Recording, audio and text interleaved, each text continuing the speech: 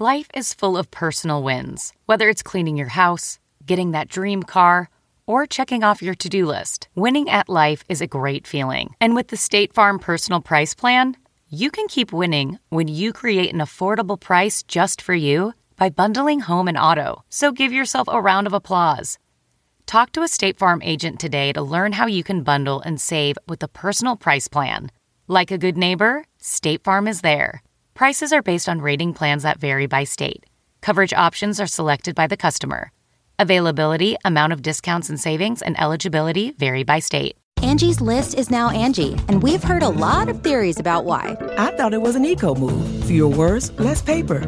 No, it was so you could say it faster. No, it's to be more iconic. Must be a tech thing. But those aren't quite right. It's because now you can compare upfront prices, book a service instantly, and even get your project handled from start to finish. Sounds easy. It is, and it makes us so much more than just a list. Get started at Angie.com. That's ANGI, or download the app today. This episode of the Nerdist Podcast is brought to you by Squarespace.com, the fast and easy way to publish a high-quality website or blog. For a free trial and 10% off your new account, go to Squarespace.com and use the code NERDIST. That makes a lot of sense. Now entering Nerdist.com.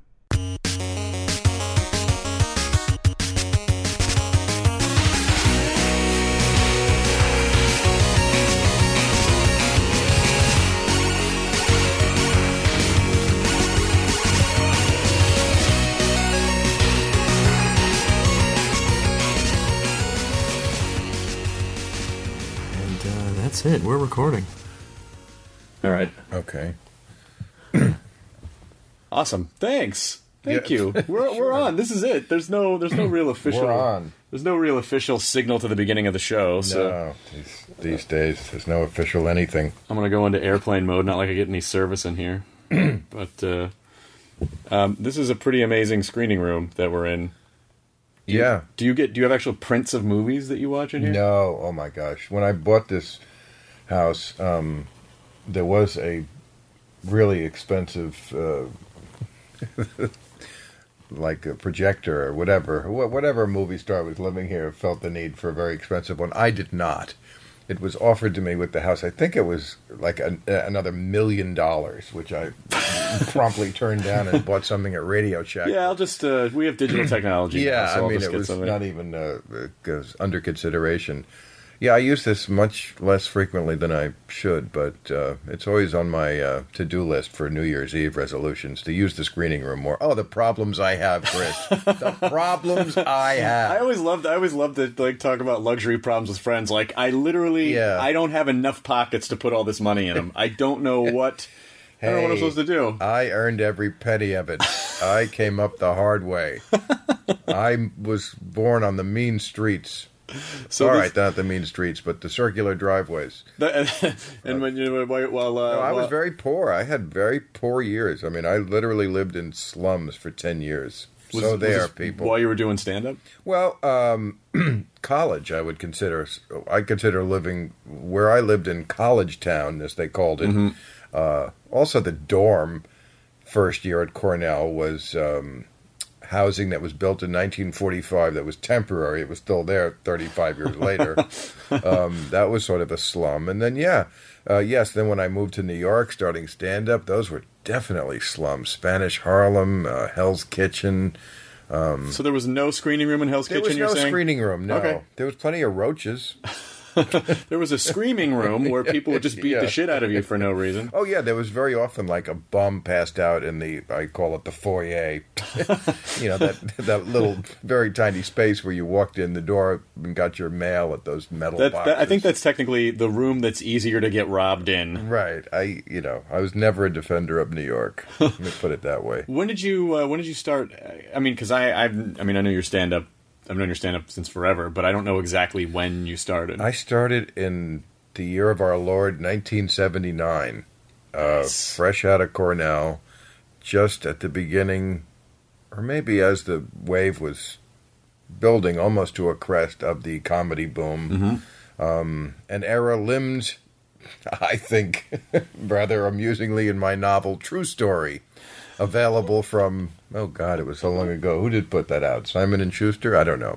Look it up on the internet. Well, they're still around. Fortunately, they're still around. They haven't been gobbled up yet. I wrote one novel in my life because, they say write what you know about. And, I think it's always the case that novelists rewrite the same novel basically over and over again. There's a few, I guess, who have defied that, but a lot of them do that. So I would never write another one. But I did write one about that period in my life, my first year in comedy. I thought that was the pivotal moment in your life. Right. It's sort of that moment in the experiment when you're going to go on to either make a new compound or not make anything. And a trial. So what was it? What was it about? I mean, I always just assume if you're going to do stand-up, it's just some genetic thing that you have a predisposition to it, and you have to do it, and no matter how disconcerting it can be, and how many 2 people audiences you perform for, there's something in you that forces you to get up and keep doing it. Absolutely. I mean, that's one of the themes of that novel in the beginning is that the character, it's a novelization, but that part was certainly me. Feels frustrated that he was born to do it. I knew I wanted to do it when I was a little kid, but now the field was crowded with so many idiots and amateurs. Dentists were moonlighting trying to be comics. Right. There was an explosion of it, and I seem to remember likening it to the beginning of a marathon, where the real runners had to put up with the, I'm talking about the city marathons, not the Olympics, but, right. Where there's thousands of boneheads who are not going to run the full 26 miles, right. but who are going to clog up the first few miles. And that's what I felt like at the beginning of my comedy life. It was a snobby way to look at it, but turned out I was right. Right. Well, turned out I was right. I mean, I've run the full 26 miles, and there were a lot of dentists clogging the way. Well, yeah, I feel like I've had this conversation with comics in LA before, where they'll go these fucking actors, they think stand up is so easy and they'll try it, and I'm like, let them, because they're not going to keep doing it, because it is not rewarding. It's only as rewarding as that's true. I got up again and did it, and I need, but not in the sense of right. It was at first it was just miserable and horrible, of course, just the worst sort of thing in the world. Then after you can at least get laughs for 20 minutes, it becomes, for me anyway, sometimes elating and wonderful, and a lot of times frustrating, and then for many years, it's you can at least make a living, but it can be a real grind. I mean, when you're working, I remember those gigs, where you'd work 4 or 5 days in a town. Mm-hmm. You'd be in Columbia, South Carolina for Wednesday through Sunday. Oh yeah, yeah. Yeah, I'm doing that now. Yeah, oh, sorry. No, that's okay. No. You're right. I mean that was difficult, but and then finally, if you stick with it. At least in my case, I've found the last 10 years have been just pure joy. Oh, that's good. Yeah, I mean, but it takes that's a long time. I mean, that's 20 years before it got to be pure joy. And the only way that you can maintain that for 20 years is if you're weirdly obsessive about it, and you have to do it. Right. Because at least now, if you're in Columbia, South Carolina, every town has some sort of a hive that is the the franchise mini mall. But I imagine in 1970 or 80, there's not a Borders and a Starbucks and a fucking whatever the Applebee's or whatever. So what do you do? What do you do in those towns at that point? You read the paper, I mean, Jay, I seem to remember having a routine about that, I seem to remember him on Letterman, in the early 80s, or maybe it was in his act, probably both. He had a routine about, you're on the road, you're one of those motels with the cars, you open the door, you hear it right outside your door, and, you have time to kill, you read the whole paper. You're there oh, look at that, tuna casserole with a graham cracker crust. Jay was funny. Jay is funny. Jay was always, had the best pure, act. Yeah. In those days.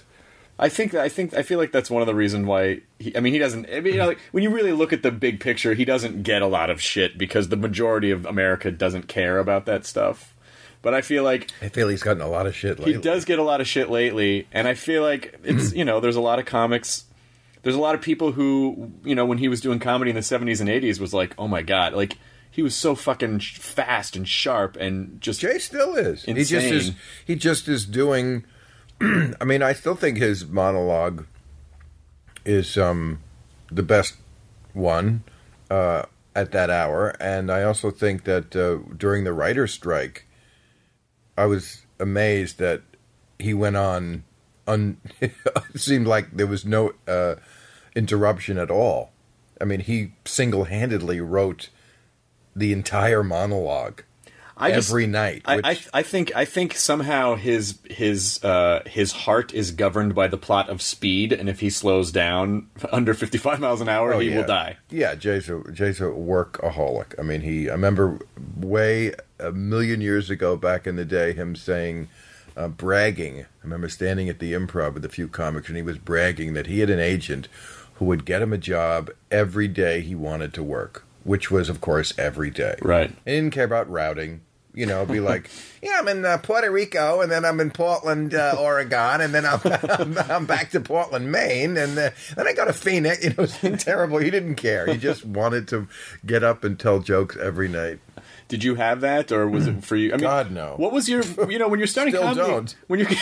When you're starting comedy in 79 or 80, is there a big picture goal, or is it just I feel like I need to perform and I'm there was doing it? But it changed. I mean, before I started, I wanted to be Johnny Carson when I was a kid.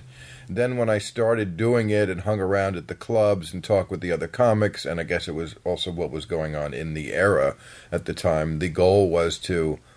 There was an absolute template. I remember talking about it with Jerry Seinfeld and Paul Reiser, and we all agreed you get, you stay here in New York, building up at least 6 clean Tonight Show TV shots, friendly minutes. Absolutely, so that when you get the call, you have you don't want to like do 1 or 2 and then here's a great new comedian, and now you're out of material. Right, good clean stuff. Which I had trouble with because I wasn't interested in, like, trivial shit.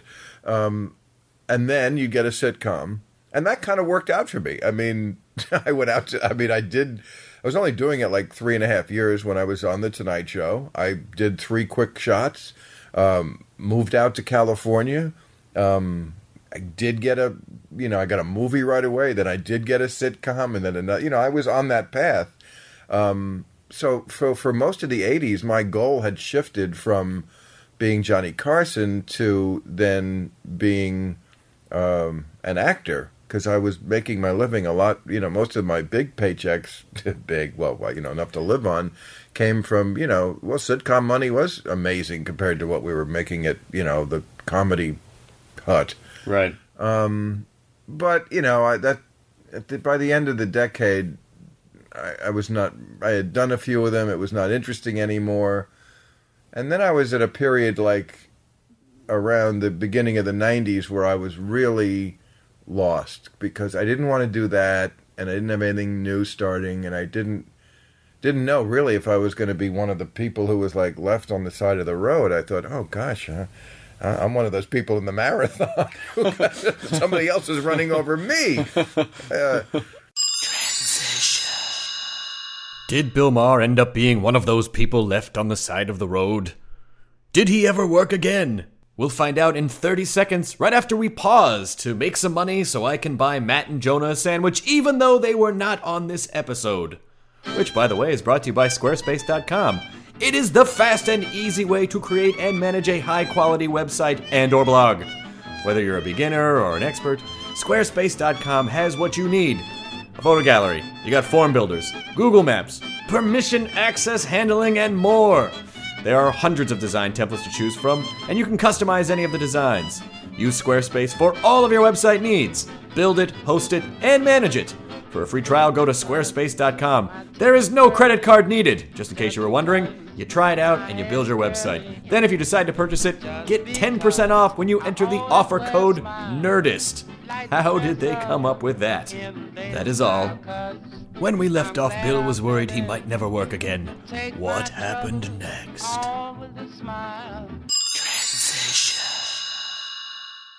And then, luckily, I was able to pitch Politically Incorrect in 92. And then, I mean, that's what I really should have always been doing. I wasn't old enough to do it, but that was kind of a Johnny Carson thing, but to me better, because it was Johnny Carson talking about something instead of interviewing, right? The third lead on Bringing Up Chunky, which, if I had to do that, I'd blow my brains out. Well, yeah, and when you look back, that format, I mean, even though it still exists today, I mean, it's a relatively antiquated format as far as television is concerned, where you go on and pretend you know. So it's one of the reasons why I love Ferguson so much. Yeah. Like, he just talks to you, he just chats with you like a human being, right? And, there's so much of the, what was it like working on this thing? It was fantastic. Terrific. Rimshot commercial. Yeah. The old Johnny used to say it all the time, and I guess they still do, but somebody told me. Yeah, the booking producer told you. What do you mean? The person who did the pre-interview. We never really saw through that. I heard, where did you hear? There's no internet yet. Where did you hear that?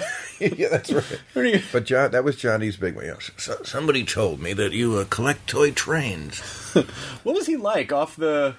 Like, was he a guy you could hang out with off stage? I never hung out with him off. I mean, I never hung out with him outside of the building, but I saw him sometimes... before the show, just briefly, like I was standing in the wings and he was coming down. I remember once standing back there when Ed was doing his warm-up and Johnny was like, God, can't this guy get some new material? I have been listening to the same old crap for a ton and how many years. He was being sort of winky funny about it, but there was also some lot of literal frustration, like, Jesus Christ, could this guy get a new joke for the warm-up? But he was, that's as far as I ever know. And sometimes right after the show, I was leaving while he was leaving. We'd like be walking out to the parking lot together. I mean, but that was the extent of it. But he was always gracious in every moment, those moments or the ones on the air. I remember once I was walking out, this near the end, and maybe the last time I did it, when Jay was tapped to be the successor, and Johnny got in his car, some sports car, and it wouldn't start, and people were sort of like gathering around, and and I said to him, boy, Jay Leno, he's a car nut. I bet you he'd know how to start the car.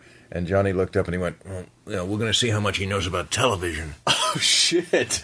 Damn. Now, there's a guy that I always wanted to just meet or do the show. I mean, I was old enough to do it, but I wasn't doing anything that would have gotten me on the show. Yeah. Because there just isn't really I mean, I'm trying to think of who is... I mean, there are super famous people on television, but he was the fucking juggernaut. Like, if you were on his show, it changed your life. That's not true. You don't think so? Didn't change mine. I was on 30 times with Johnny. That's a myth that, I don't know where that started, probably with Johnny, publicity people. I mean, there was a time way back, way before my time, maybe when I was a kid, when if you did The Tonight Show, a comedian was such a rare thing that it was sort of an event. But by the time I was doing it in the 80s, there was a new comedian every week. All it did was make you viable within show business to get some other job. If you had done a few Tonight Shows, like I got the part in DC Cab because the guy saw me on the director, Joel Schumacher, who I still love. I just read something about him. He's got a new picture out. He saw me on the Tonight Show. Casting people would watch it, but it didn't make you famous. Well, that makes me feel better. And it didn't make you a star, certainly. I think the last person who became like a star just from doing stand-up and appearances like that was maybe David Brenner. And he started in the late 60s. Actually, now that I think about it, in Steve Martin's book, Born Standing Up, he said, like, oh, yeah, I did The Tonight Show like 15 times before anyone had any idea. Absolutely, yeah. I think I got that, I think, because I had Drew Carey on a few months ago, and he was like, I went on the show on a Friday, and on a Monday, my life was changed. Like, he said because he got a sitcom. Okay.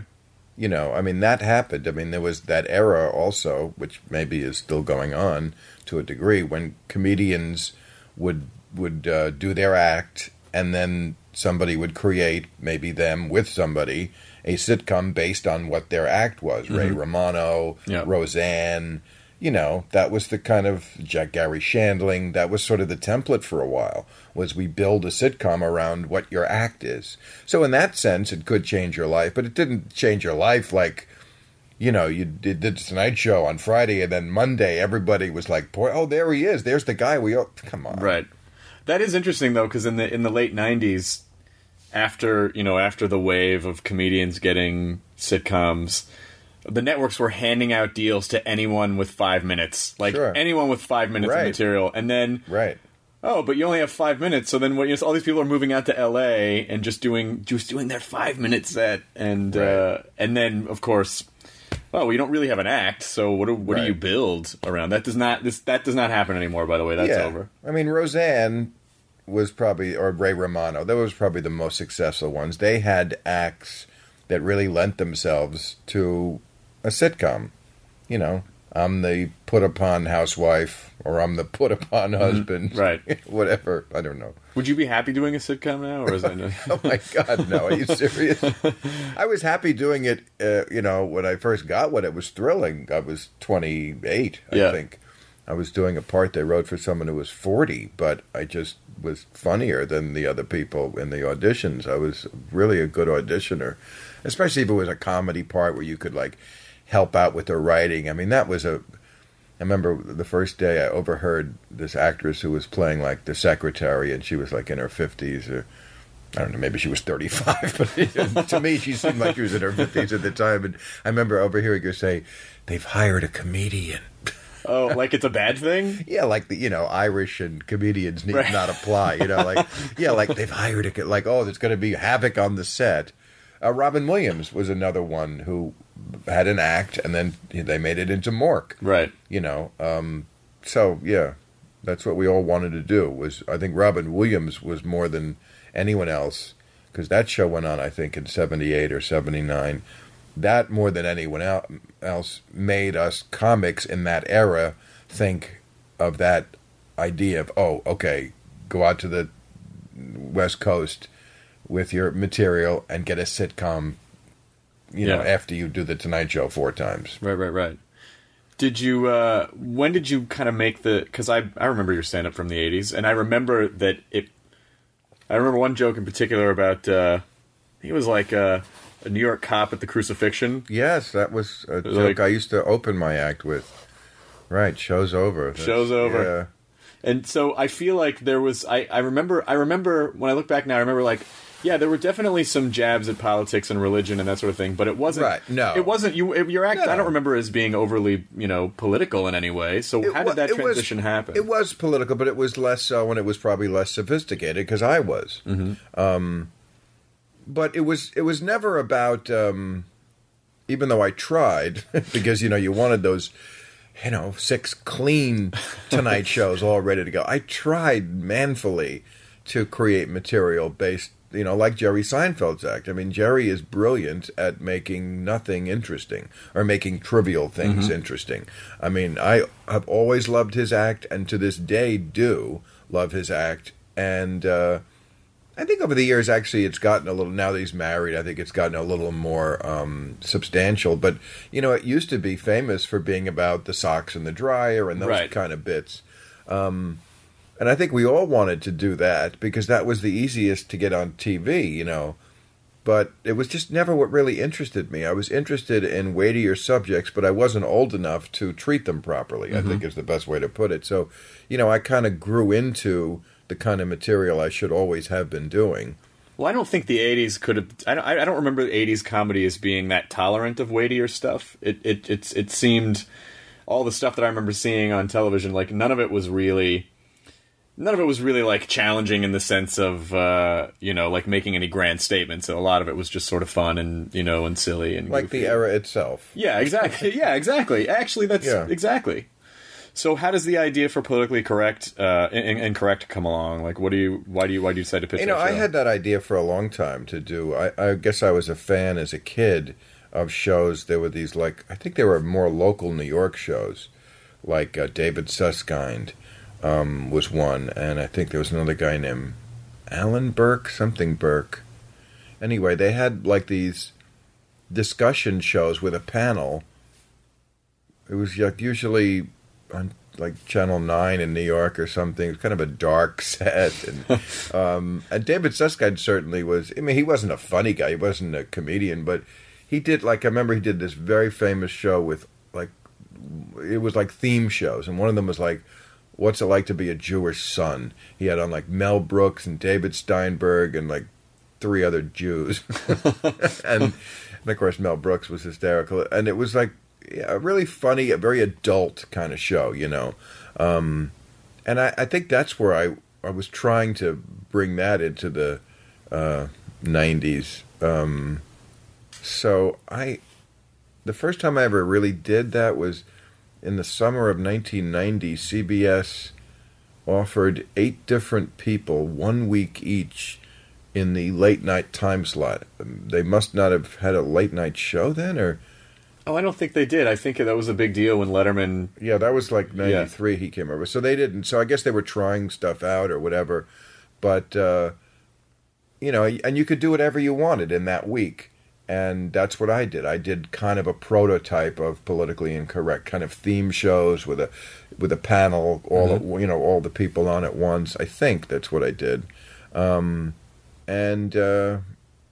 yeah, I mean, it was just good timing that Comedy Central needed some programming at the moment that I was ready to do that show. I did the show, I don't know how many times, but it was a lot, and you were actually the only person that would ever have me on any kind of late night show. Yeah, you were good. It was fun. I appreciate that. Yeah, I mean, I think... Yeah, we used people who were good and didn't who were bad. What a theory. It was an interesting... and I don't remember any crazy stories, but I do remember... Who was it? It was like Nadine Strassen and... Oh, yeah. And like Tucker Carlson, or like basically like 2 people that that you want to see in a cage together. Right. And that was one of those ones. Yeah, there was a lot of that, which is one reason why I think it was harder to get, you know, a lot of celebrities to do it, because who wants to be like in the, you know, sitting there while these 2 sort of political pros go at each other. Then you kind of look like, you know, an idiot at a cockfight or something. But, yeah, I mean, 4 people every night for 5 nights a week, 46 weeks a year. That is a lot of guests. And were you ever, is there ever a point, there must have been some point where you're like, oh, fuck, well, I don't know if I have an answer. I mean, you know, because people come in armed to the teeth with whatever their point is, right? Yeah, I mean, those kind of people do. I mean, you know, those kind of people weren't always on. I mean, there was. I mean, it was an interesting idea. How it lasted for 9 years and 6 on ABC, which was owned by Disney. I have no idea. You know, people say to me about, to this day, they'll say, you know, gee, so sorry you got fired off ABC. and I'm like, wow. You must really not have cable. And I always, you know, think, God, I'm not. I mean, I should have pulled the plug on it a long time before that. Maybe not a long time, but I think it had run its course, and there was no way it was ever going to, that format was ever going to be a more serious, well-considered show. It was always a little bit of a train wreck by design. Mm-hmm. Because, you know, just 4 different people from, you know, from the high brow to the low mixed together. Yes, that was an interesting concept. It almost reminded me of that old saying about relationships. You know, opposites attract, they don't work. Right. That's true, yeah. You know, my mom always says that.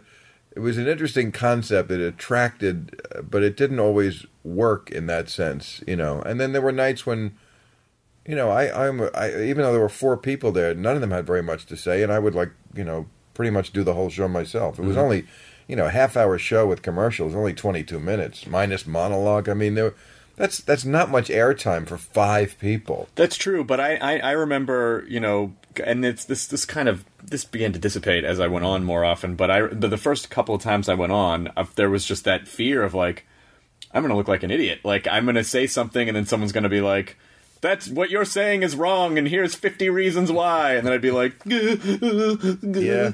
But that never happened. But I can understand why people would come on a little gun shy, you know, because they don't want to get fucking blasted in the face. Yeah. Yeah, I'm so glad it ended.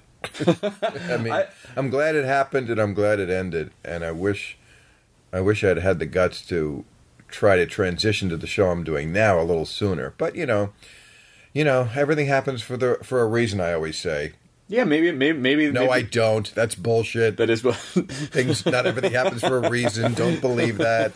Life is random and coincidental, absolutely and accidental. Random. I love that you used to do on the Comedy Central version of the show. You would do the cleaning out the notebooks at the end of the show. Oh my god, that was the very first season. That's right. Me and Bill Sheft would do cleaning out our notebooks. Oh god, of just jokes that you never fully developed. Right, and stuff that never worked. And we just make each other laugh. Yeah. Yeah, I forgot that. That really was I really loved doing that. And I think I actually heard you say something to the effect one time of you threw out a joke, and then you were like, "That's why I never developed that further." Like, it was just.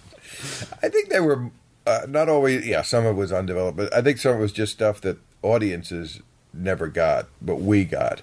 How important? How important is it to you to, like, if you have a bit that you were convinced, I don't give a fuck what the audience thinks, I know this is funny, do you keep doing it, or how much do you kind of pull back based on what the audience thinks? Definitely, I mean, if they're not laughing, it's just no fun. You know, you have to pull back. I mean, that's just stupid to, like, insist that people find something funny that they don't, that only you do. But sometimes you will, over time, find a way to make it funny. Mm-hmm. You know, you will. Sometimes there's a flaw in the joke design, and sometimes it's just a concept that, tickles you and doesn't tickle other people, and that's a place for it. That's why we have notebooks to clean out. I almost wonder sometimes if something is too funny to me, if it's just too inside my own head, and that's why no one else. It may be. That's why no one else. It may absolutely be. Yeah. How do you work out new stuff now? I mean, you obviously, it's not like you can. Yeah, I'll go to this workout room and just try a bunch of new stuff. Like, and obviously, since everyone knows who you are, how do you do it? Yeah, I mean, I can do that, but I don't know. I know this is sacrilege to say as a comedian, and I know lots of very experienced comedians would definitely argue with me. But I've been doing this so long that I really, honestly, don't have to try it out. I just kind of know when I'm writing it if it's going to work or not.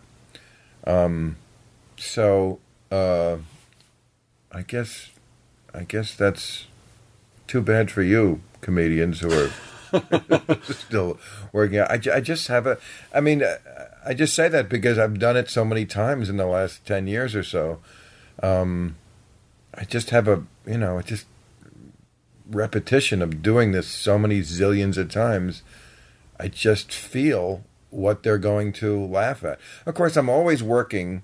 Maybe it's also because I'm always working in this era for only my fans. So there's not like people in the audience who aren't on my wavelength to begin with. Right. I kind of feel like I'm in a room full of friends. Right. And when I'm on the road, I am. I mean, that's the only people who come to your show and are going to pay a hard ticket price are people who really like what you do. You don't have to, like, explain yourself. Right. That's one of the great things about sticking with it this long. And so, I feel like we're already right there. So it's not that hard. Well, at what point did you kind of realize, where you sort of looked out at the crowd and realized, like, oh, actually, all these people are here to see me. This isn't just, let's go out and see comedy tonight. Well, that's very evident when that happens. Yeah. I mean, that's, Bob Hope said once that there are 3 elements to comedy. Timing, which, of course, you have to be born with. You can't teach that. Mm-hmm. Material, which you gather over time. And recognition. And recognition is the final and fun piece that gets put into place, because when you get that, you don't have to explain yourself or win them over.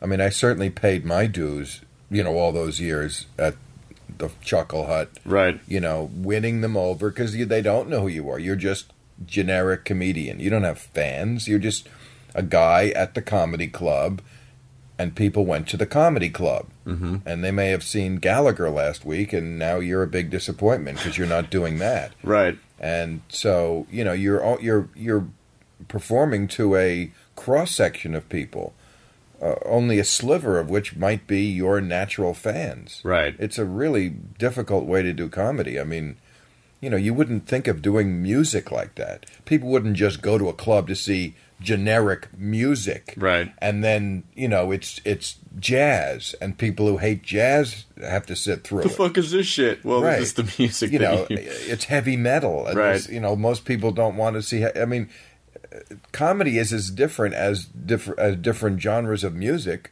I agree, but most people just don't understand it that way. But so it's a horrible thing to have to go. I always hated that. I absolutely resented having to win people over and convince them I was good. And you know, I did it when I had to. I guess when something was on the line. I think I also back then had a bad attitude many nights. I certainly, when I was still in New York, you know, had my share of getting booed off the stage. Really. Some tough nights.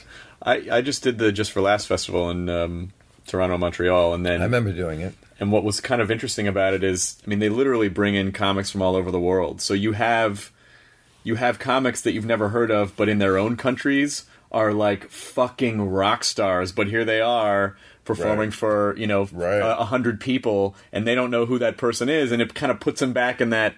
Right. These people don't know who you are, and it was really. I mean, they did fine, but it was an interesting challenge. We don't go past. Oh yeah. It's 144. Okay, thank you. So it was just an interesting challenge to watch that. But I always feel like, yeah, that's the ultimate goal, is when people can actually are coming out to see you. That's when you know you've made it as a comic. And it's when it's fun. Yeah. That's when you know you've made it, when you're enjoying it. So at the beginning of Real Time, I don't know if you remember this or not, but I think for the pilot episode, I think I did stand up on the show for your pilot episode, and there was more of like other comics. There was an element to it because Paul F. Tompkins was on the show, and then you were going to have comics. And that changed. We did. We had the very first season in 2003.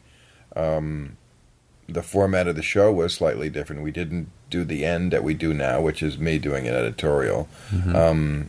We had, at the end of the show, we did like a new sort of like, I wanted to bring on and show, because I thought this was HBO, perfect place for it. I wanted to show to the American public the comics who were doing the really hip stuff. Mm-hmm. Like there was that Largo? Largo, yeah. Yeah, that place. Luna Park. The other one. Yep. This was like where you went with your notebook almost. You know, it was like, this isn't the shit that the regular crowd at the Improv. This is, for only us hip people.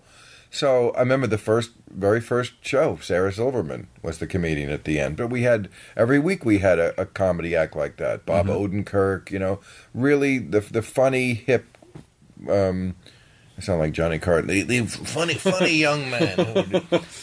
No, I know what you mean, though. Paul Tompkins, right, who I'm still a big fan of. He did a little thing in the middle of the show. But the feedback from the audience was like, Bill, we watched this to watch you. Why are you bringing on a comic at the end? What do you have to... And they were right. It was not the right thing, so we ditched it after 10 episodes. But that's true of almost any television show. You see the first shows, and they have to find what they're doing wrong. Yeah, well, the first 2 seasons of The Simpsons are not what The Simpsons ended up becoming. They were like squiggly drawings. Right, it's almost every Family Guy, they look different. But I mean, even if you look at pilots of...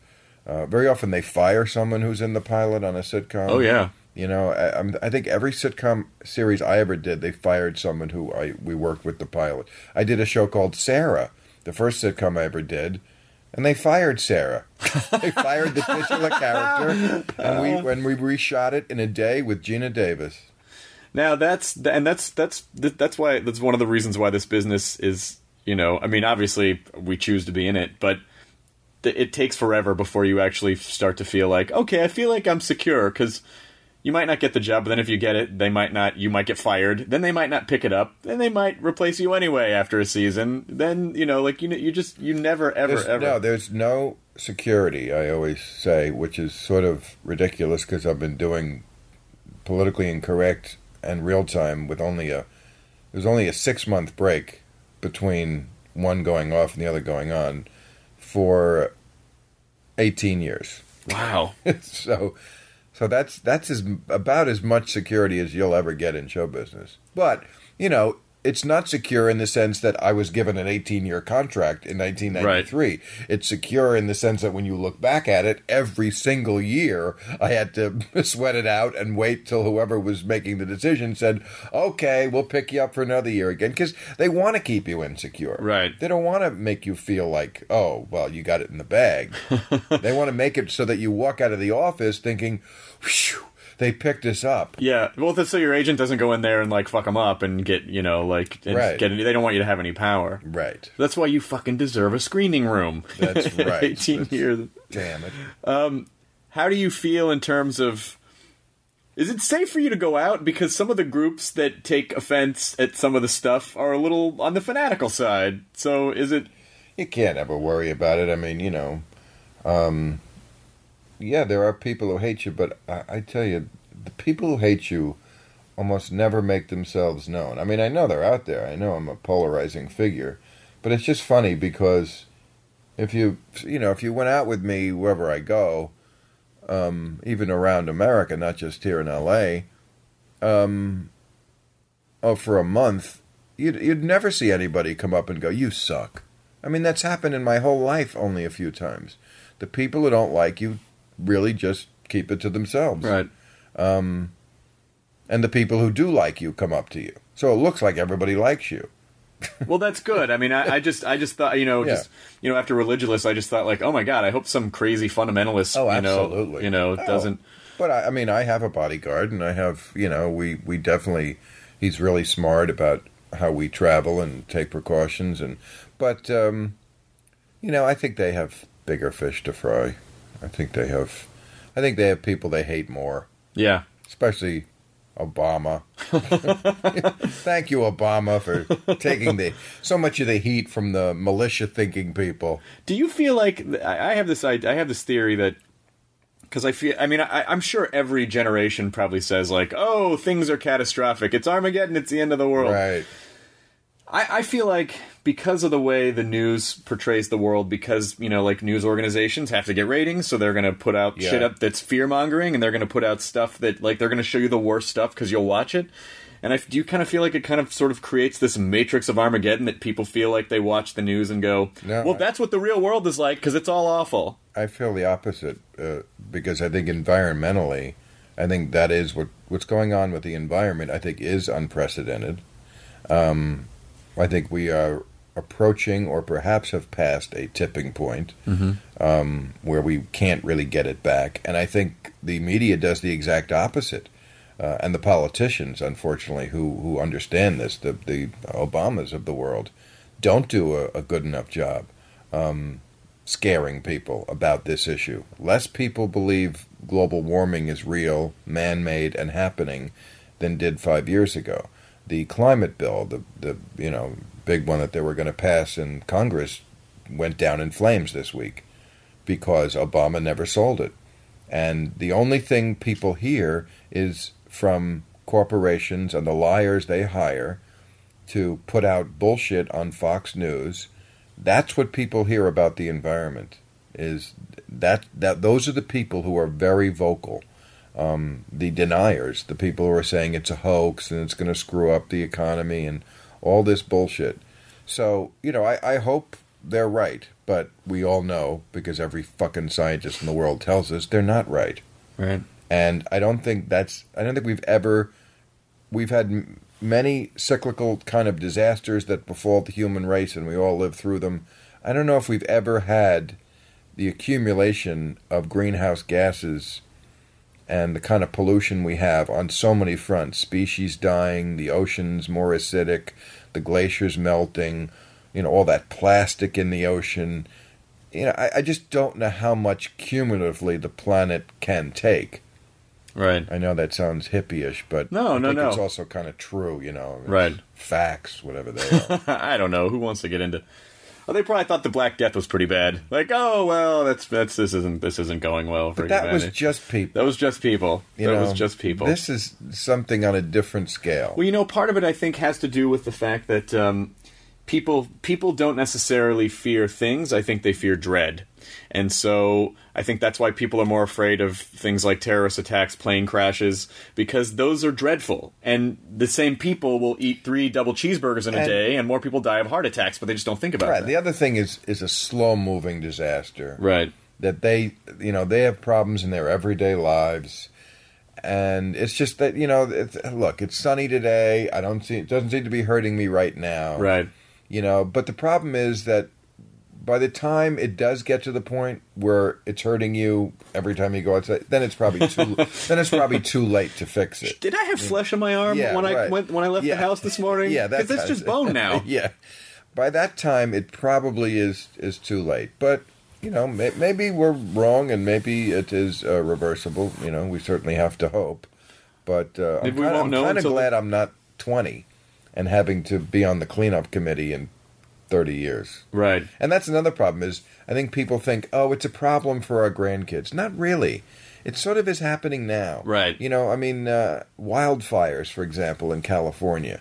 I remember watching the 60 Minutes report on them. I mean, they're like 10 times bigger than they were a generation ago, the wildfires, and more frequent. But they're just enormous. I mean, they just eat up giant hunks of the state. And I remember Steve Croft talking to the chief firefighter guy, and he said, we see people debating global warming. He said, there's nobody here on my staff who debates it.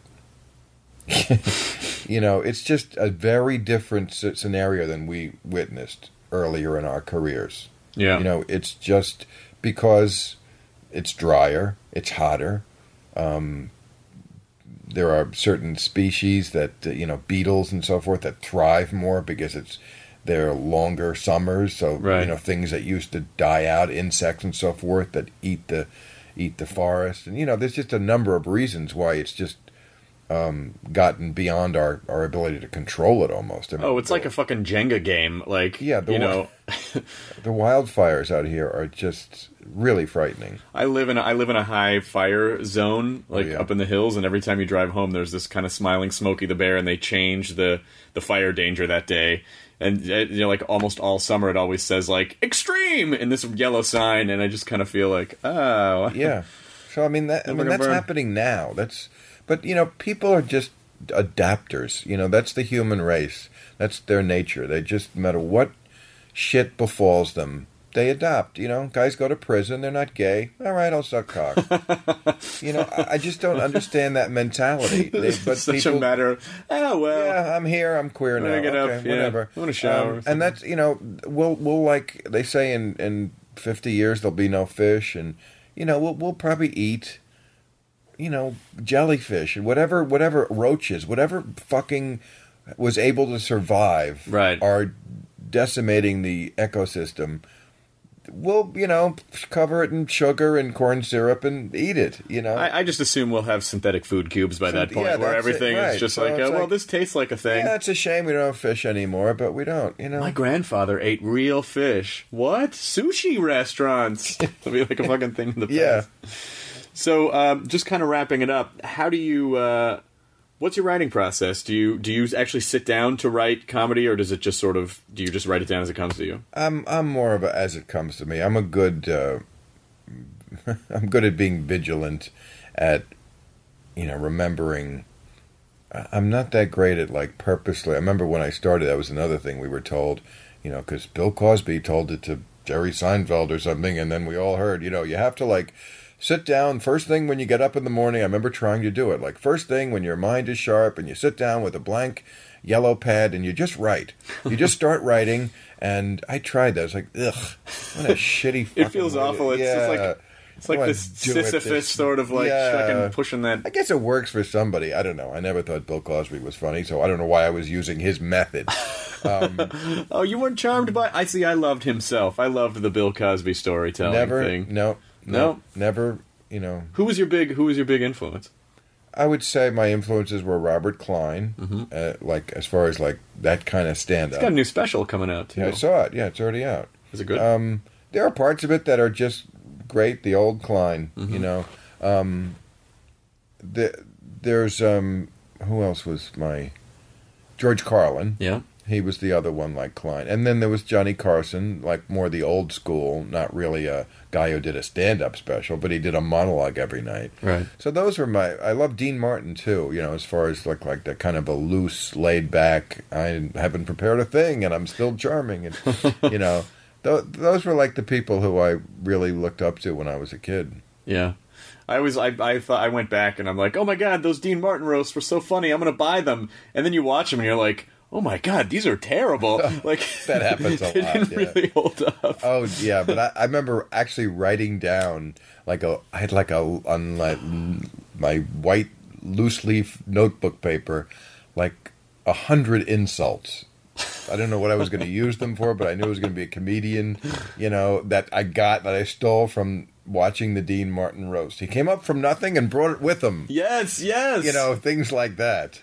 Yeah. She does the Dance of the Virgins from memory. The most puzzling one to me, because it was like... He's a household name. Garbage is a household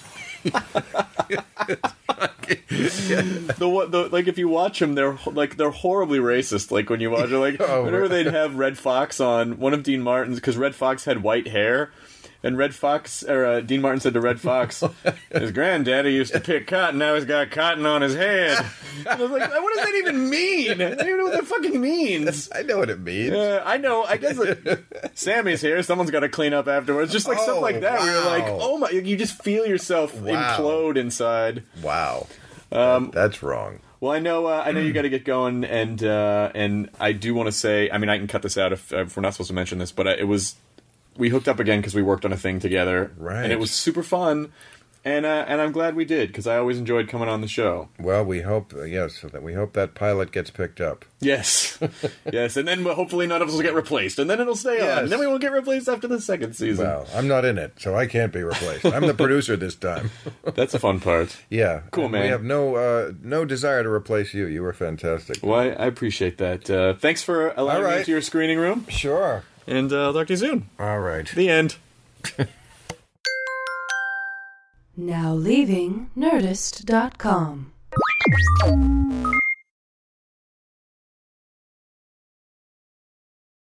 Enhance your listening experience with Wondery Plus. Enjoy ad-free listening, exclusive content, binges, and more. Join Wondery Plus in the Wondery app or on Apple Podcasts.